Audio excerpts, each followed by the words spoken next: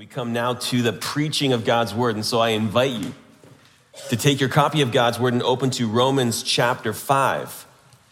Romans chapter 5. We're going to complete this intensely theological chapter of this epistle, looking today at verses 18 to 21. And I want to begin by reading these verses, Romans chapter 5, starting in verse 18. And notice the language of summation here. So then, as through one transgression there resulted condemnation to all men, even so, through one act of righteousness there resulted justification of life to all men. For as through the one man's disobedience the many were made sinners, even so, through the obedience of the one, the many will be made righteous. The law came in so that the transgression would increase. But where sin increased, grace abounded all the more, so that as sin reigned in death, even so grace would reign through righteousness to eternal life through Jesus Christ our Lord. We have reached the climax of the presentation that began in verse 12 and crescendos with really one of the most profound and provocative statements in all of Scripture concerning the grace of God, that where sin increased, grace abounded all the more, extolling the supremely sufficient, superabounding grace of God, and being so provocative that chapters 6 through 8 are nearly devoted to addressing a misappropriation of that truth. In fact, chapter 6 starts with the question, what shall we say then? Are we to continue in sin that grace may increase? And Paul answers, may it never be. And yet that's chapter 6. We're here at the end of chapter 5, and so we want to rejoice in the superabounding grace of God that has come to us in the Lord Jesus Christ.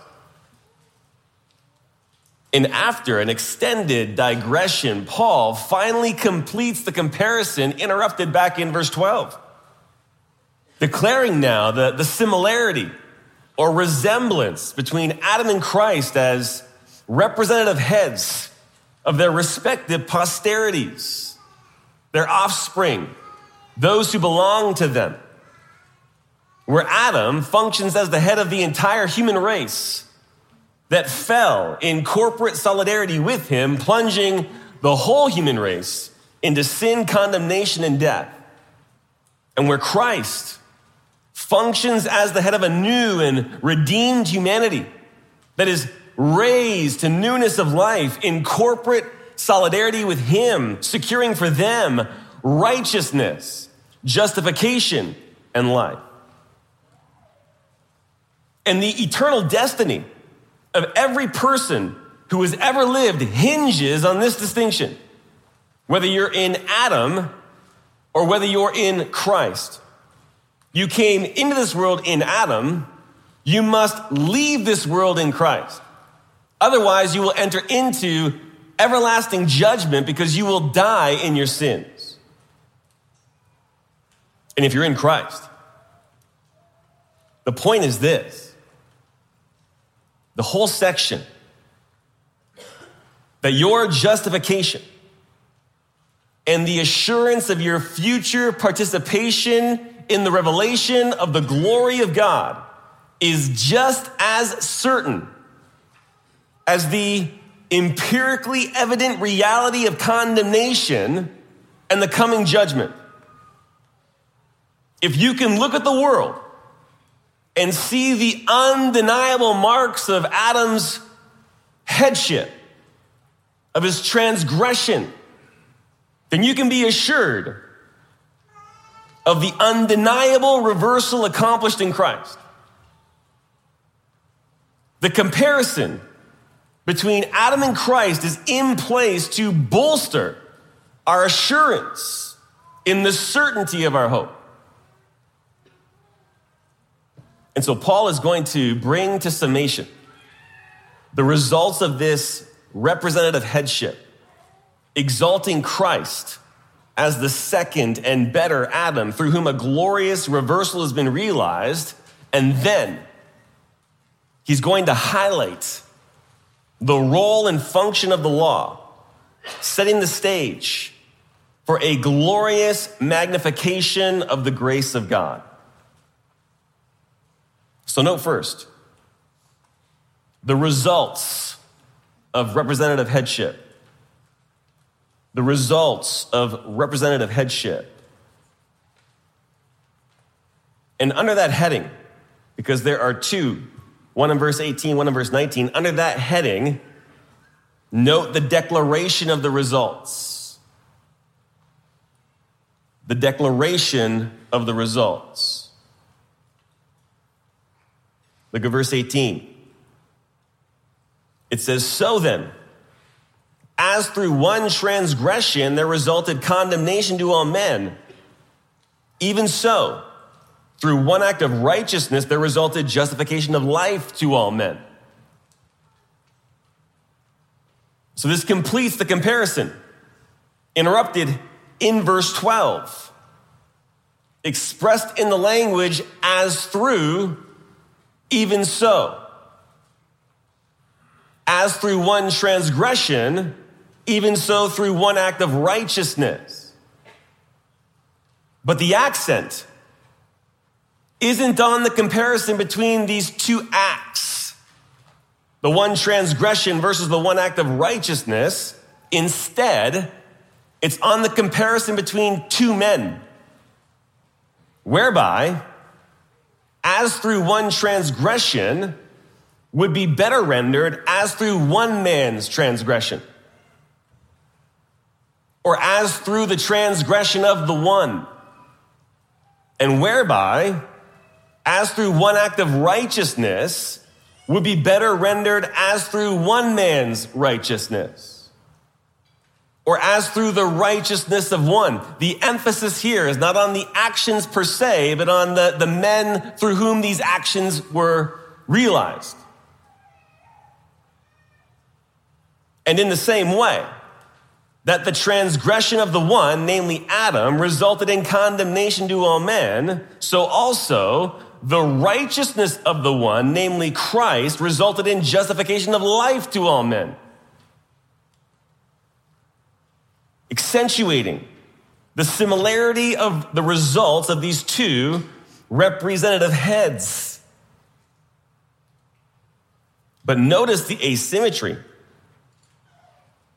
Because in both cases, the result is said to have a universal impact.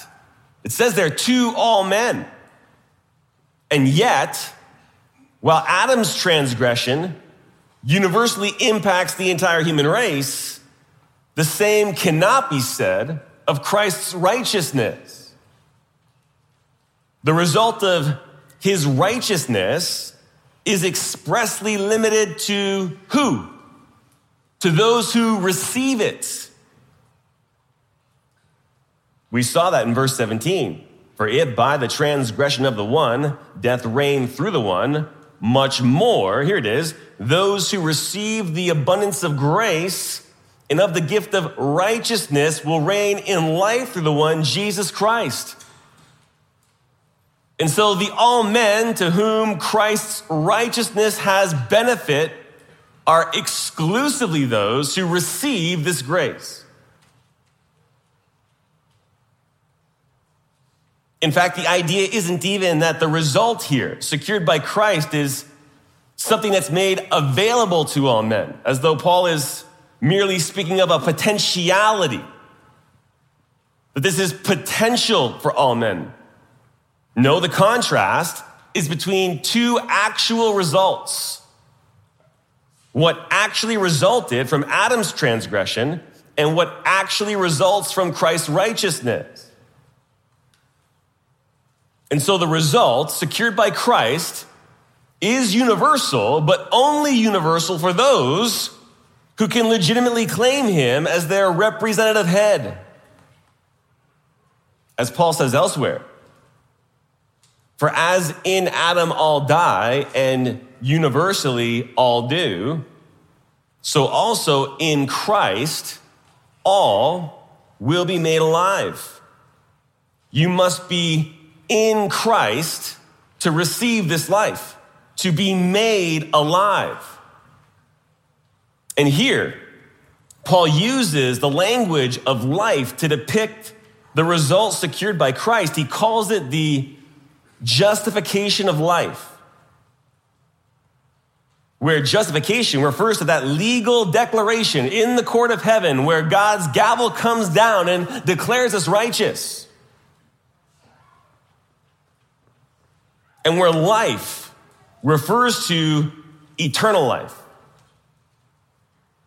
So the justification of life is the justification that leads to eternal life, that results in eternal life, a quality of life that not only guarantees our participation in the life to come, in the resurrection unto life, but also a quality of life that's operative in the present, whereby we now walk in newness of life. So 2 representative heads, 2 contributions, 2 results.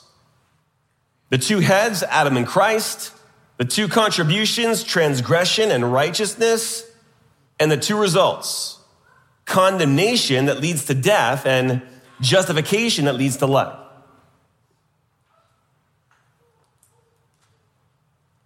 And to maintain the comparison here,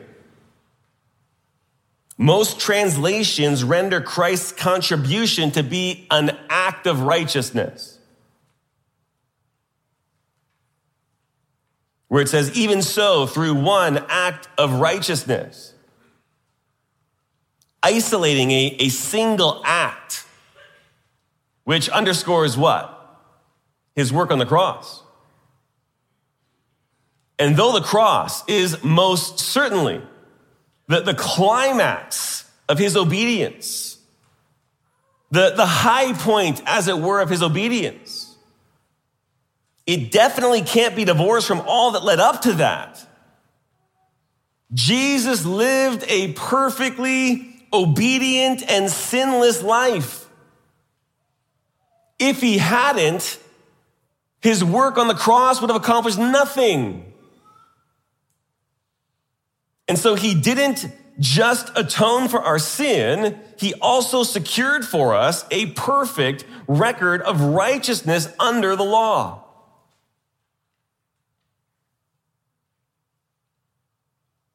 And that means this, that bound up in his contribution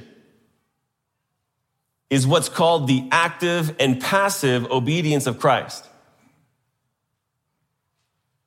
And we need both. His active obedience refers to his fulfillment of the law. He was born under the law, Galatians 4:4. And he fulfilled all righteousness. He was even tested in the wilderness and overcame every single test. He always did that which pleased the Father, Romans 8:29. And he was tempted in all things as we are, yet without sin, Hebrews 4:15. That's his active obedience, where he, by his life, secures for us a perfect record of righteousness under the law. His passive obedience refers to his work on the cross, where he offered himself as the atonement for sin, where he bore our sins in his own body, where he received the penalty that was due us, where he suffered under and satisfied the wrath of God, and where he became a curse for us to redeem us from the curse of the law, Galatians 3:13. That's his passive obedience, where he makes atonement for our sin. And again, both are critical to illustrate this. If all we received was the forgiveness of sin, we would simply be brought back to the condition that Adam was pre-fall. And at that time, he he didn't have a perfect record of righteousness. He was under a testing time, and he failed and plunged the whole human race into sin. And so to be forgiven your sin merely puts your account, as it were, your bank account, as it were, back to zero, but you need a perfect record of righteousness, an irrevocable, eternal record of righteousness. And so we need both the active obedience of Christ and the passive obedience of Christ. We need both his perfect record of righteousness and atonement. We need our sins to be forgiven, but we also need to be credited with a record of righteousness that is irrevocable and eternal. And Christ accomplishes both.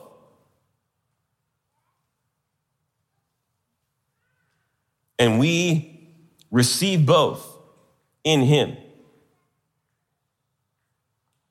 And that not only makes him the second and better Adam, it makes him the wonderful Savior.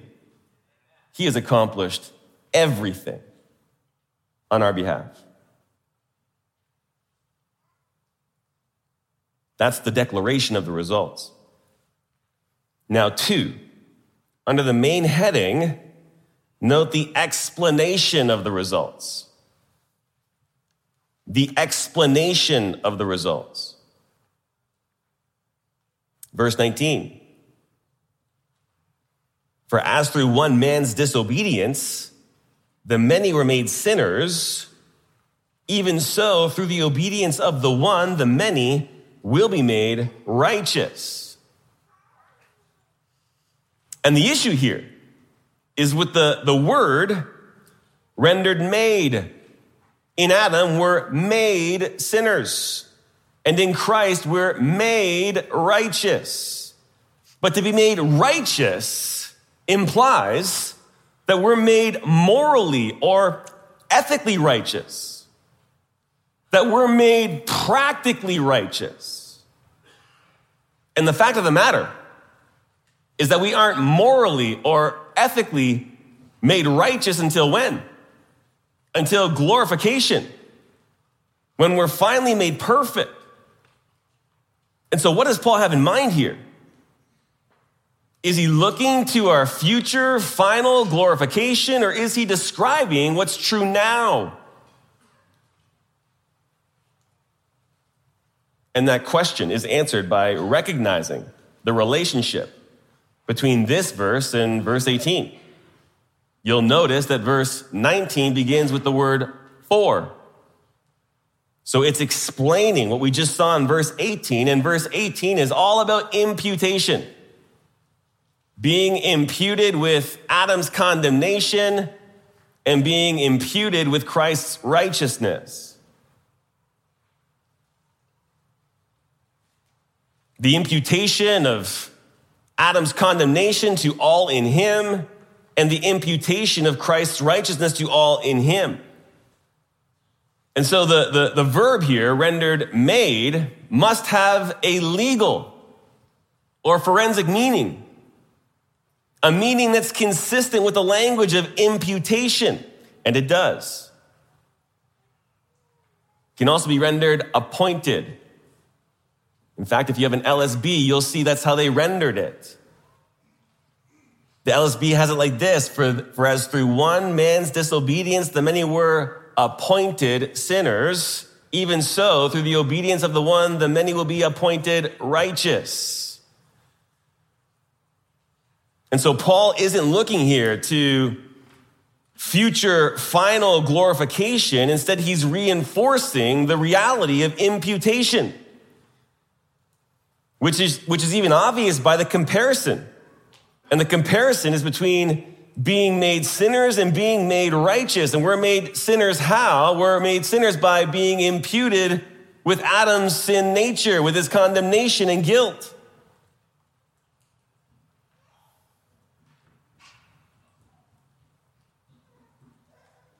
And so that we've been made righteous refers to us being counted righteous by means of imputation. And to help sort of illustrate this a little bit, this is really a perfect opportunity to define righteousness with respect to its 3 stages. We can say there are 3 stages as it relates to righteousness, and each begins with the letter P. There's positional righteousness, there's progressive righteousness, and there's perfected righteousness. Positional, progressive, and perfected. Let's break these down. What's positional righteousness? This is important to understand this. Positional righteousness is what we receive when we're first justified. It's our standing before God. We have a right standing before God in being positionally righteous, in being imputed with the righteousness of Christ. But we'd have to admit that though we've been counted righteous, we aren't yet practically righteous. There's a gap between what we are positionally and what we are practically. But as we grow in Christ, we become ever more practically what we already are positionally. And that's what we call progressive righteousness. That as we're conformed into Christ's image, our lives increase in practical righteousness. That having been raised to newness of life, we become progressively more righteous, and the gap between our positional righteousness and our practical righteousness actually begins to close.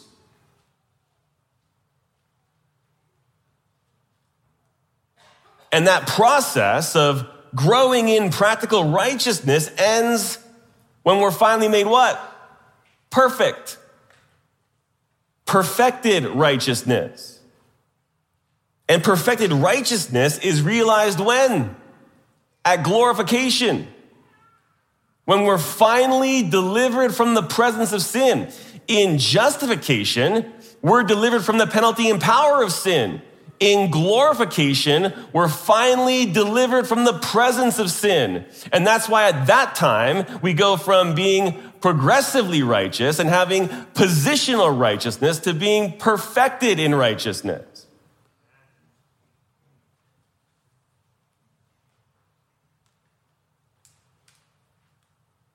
So we are living right now between positional and perfected righteousness. We're living now in this time when we're being progressively molded into the image of Christ, where our time in the Word and our time in prayer and our time in corporate worship and fellowship is all working to mold us ever more into the image of Christ as we behold the glory of Christ and are transformed into the image of that glory from one level of glory to the next. We are in that time where we are growing in likeness to Christ, growing in grace, and therefore growing in practical righteousness.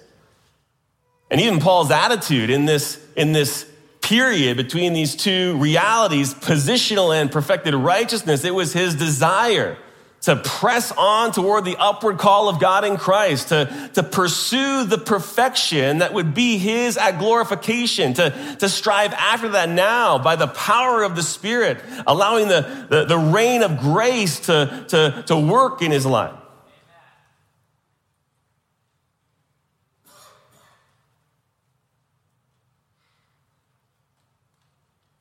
And so positional righteousness, progressive righteousness, and perfected righteousness.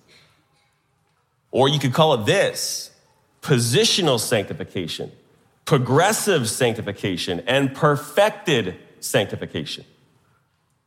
Where each stage depicts being set apart from sin and set apart unto God, set apart positionally in justification, set apart progressively in sanctification, and set apart perfectly or totally in glorification. So that's the results of the representative headship, both the declaration and the explanation of it. That though we were condemned in Adam, we've received justification of life in Christ, not only securing for us a place in the life to come, but also securing for us the transformation of our lives in the present. Now, second, note the purpose of the law. The purpose of the law. And there are two purposes. So under that heading, note, to magnify the riches of God's grace. To magnify the riches of God's grace.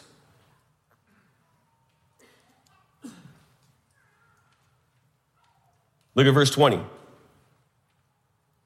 It says the law came in so that transgression, rather the transgression, would increase. So what does Paul mean by the law? He means the law of Moses, or the Mosaic law, the law that was given to Israel at Sinai, Exodus 19 and 20. That can be summarized in the 10 Commandments, or by citing the two greatest commandments, that you shall love the Lord your God with all your heart, soul, and strength, Deuteronomy 6:5, and that you shall love your neighbor as yourself, Leviticus 19:18. So Paul's talking about the law of Moses. And he says the law came in so that the transgression would increase. So why does Paul bring up the law here? Why now? Well, you'll recall that he mentioned it back in verses 13 and 14. And even identified the era between Adam and Moses when there wasn't an officially codified law. So the question that would have lingered on the mind of the Jew is what impact the law would have had on the crisis brought about by Adam's sin. What impact did the law have? How did the law affect Adam's transgression in the world? And intuitively, you might think the law would have helped the situation. That it would have restrained sin. And yet, it's just the opposite. It made things worse.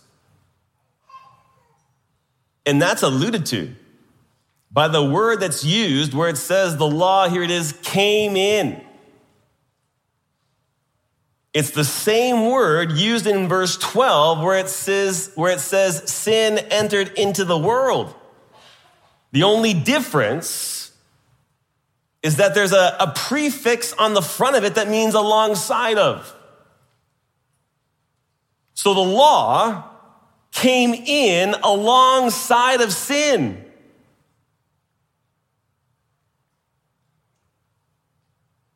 And it came in to intensify the crisis. And that means that the law came in to aid and abet sin.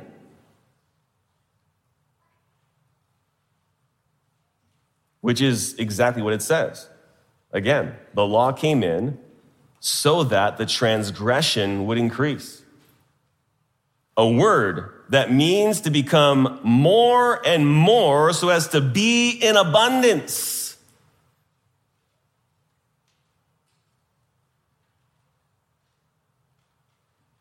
So how does the law increase transgression? Well, note that it says the transgression. So which transgression is the transgression? It's Adam's transgression. So the transgression that the law seeks to increase is that which is in the likeness of the transgression of Adam. And we know from Romans 4:15 and even 5:13 that where there's no law, there's also no violation, no transgression. There's certainly sin. Sin exists apart from the law, But sin becomes transgression, something even worse, when there's a violation of an officially codified law. So the law increases the transgression by upgrading sin to being the deviation from an established boundary. And therefore, note this, increases the transgression by establishing a situation that resembles life in the garden.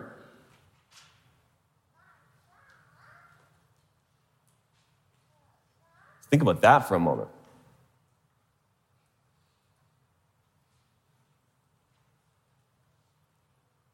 When we sin in the likeness of Adam's transgression. See, you might think, well, had I been Adam, I wouldn't have sinned. No. You and I prove over and over again that we're just like Adam. And we have the vantage point of everything that came in through Adam. We have fuller disclosure. We can see the whole picture. And yet,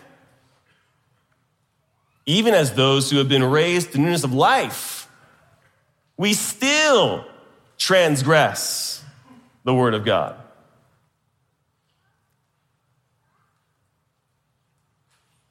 And so the law increases the transgression by increasing the severity of sin. It renders sin utterly sinful. It increases the sinfulness of sin.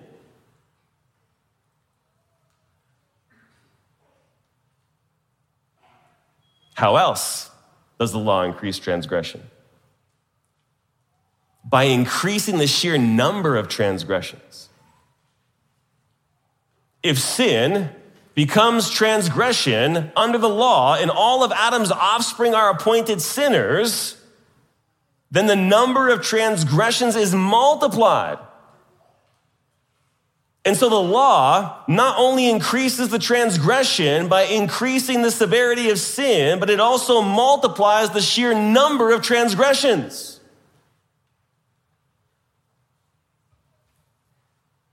And so again, this is not what you would expect. You'd expect the law to come in to mitigate the crisis, to help, to assist, to improve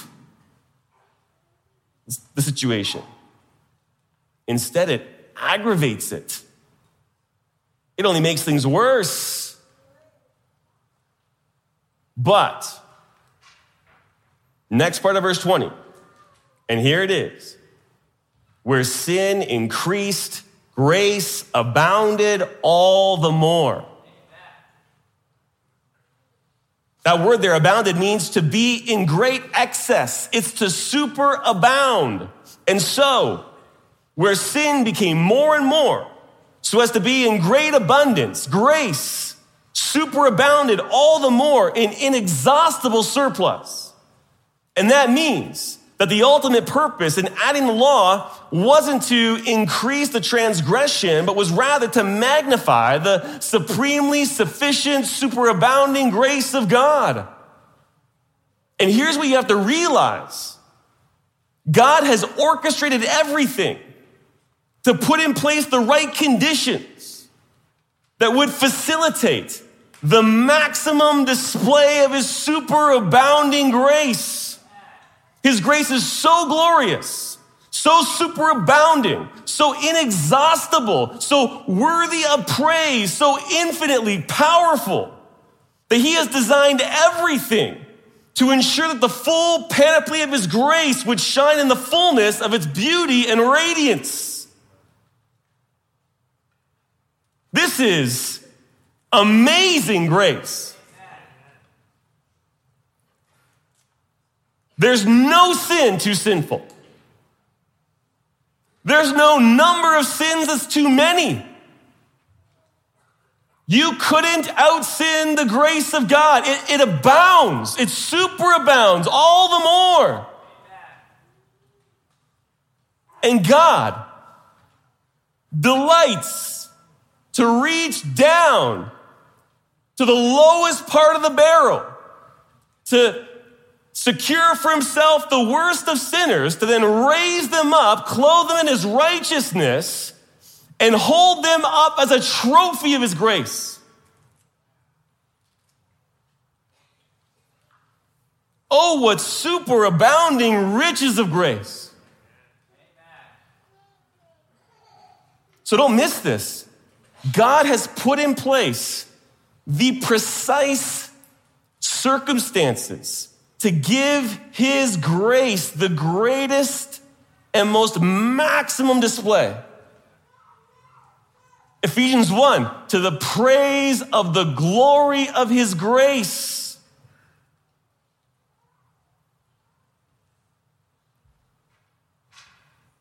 And so God says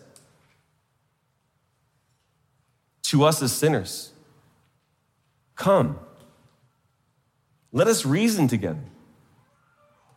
Though your sins are as scarlet, they will be white as snow.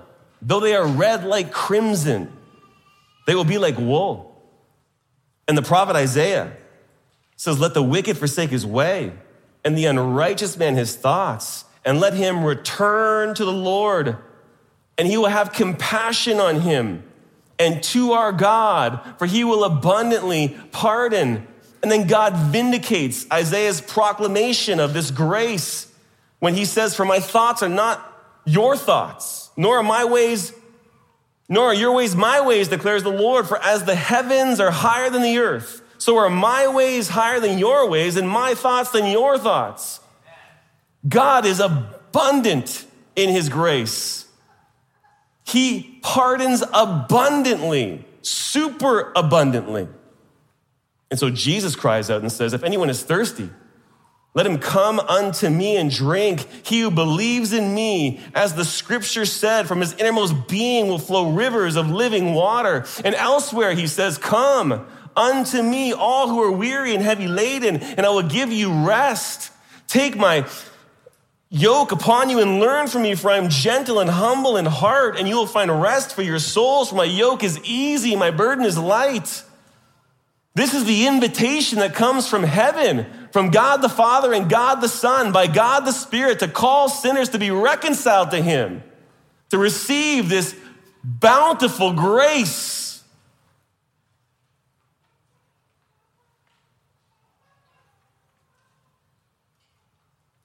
So what's the purpose of the law? 1, to magnify the riches of God's grace. Now 2, to magnify the reign of God's grace. To magnify the reign of God's grace. Verse 21. So that as sin reigned in death, even so grace would reign through righteousness to eternal life through Jesus Christ our Lord. What does it mean that sin reigned in death? Well, the word in depicts sphere. So sin rules and reigns in the sphere of death. And sphere depicts a kingdom or domain. So sin rules and reigns in the domain of death. And those who belong to that domain or kingdom are under the dominion of sin, the power and control of sin, and are slaves to sin, and are subject to the second death, eternal death, and everlasting judgment. But on account of God's superabounding grace, a new reign has dawned, the rule and reign of his grace. And his grace has conquered the rule and reign of sin, delivering us from the domain of death and transferring us to the domain of eternal life. And his grace rules and reigns through righteousness, which is the gift of righteousness, the bestowal of the righteousness that justifies. And it rules and reigns unto eternal life through none other than the Lord Jesus Christ, the one who lives never to die again. For God rescued us from the domain of darkness and transferred us to the kingdom of his beloved Son. And so as those who are in Christ, we no longer live under the reign of death and the power of sin. We now live under the reign of grace. This glorious grace, this irrevocable grace, this eternal grace, this forgiving grace, this grace that is operative in our lives to cause us to grow in likeness to Christ. This is the dominion that we live under, and we live under it now, and will ultimately be ushered into eternal life, life after death, where we will dwell with God and with Christ in the new heavens and new earth. All of that is on the horizon, and all of that is because we are under this glorious reign of grace.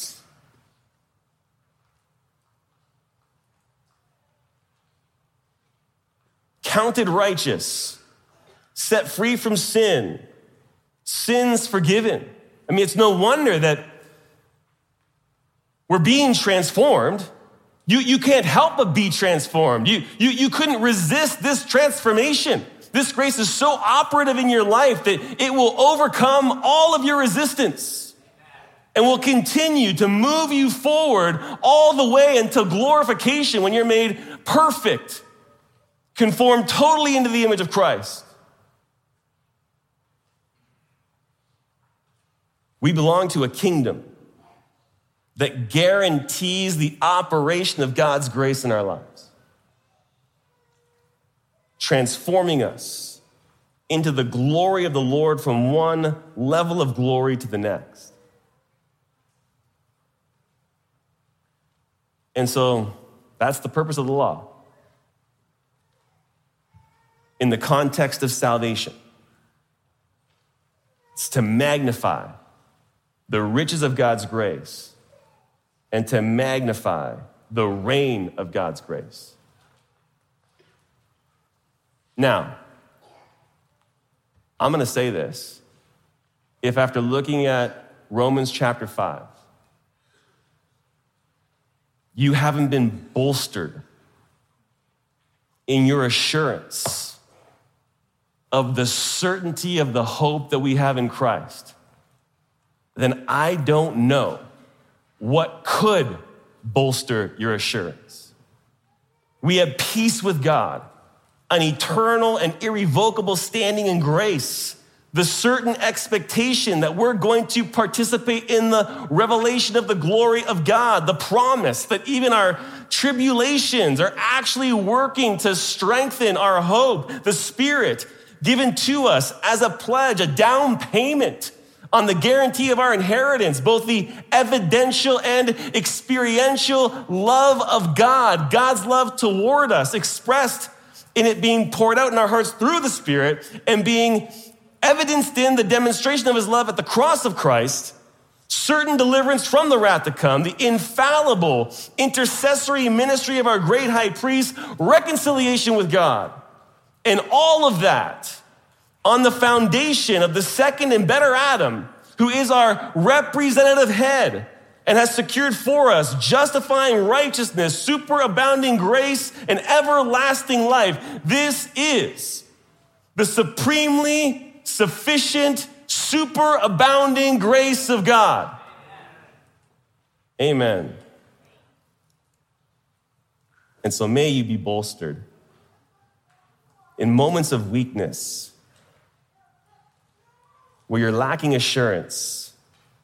May you come back to this chapter and revisit these truths and be reminded of this rock solid salvation that we have in Christ. Let's pray together.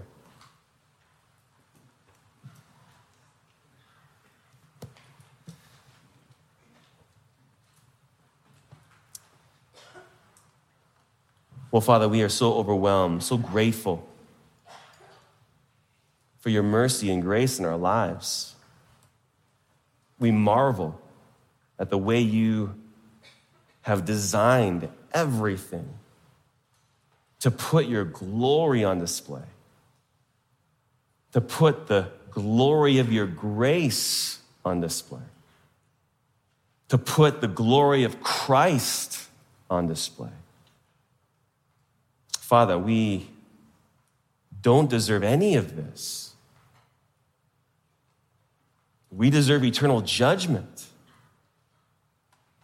And yet you have delivered us, have reconciled us to yourself, have given us this glorious and certain hope. And so, Father, we give you great praise. And we do so in Christ's name. Amen.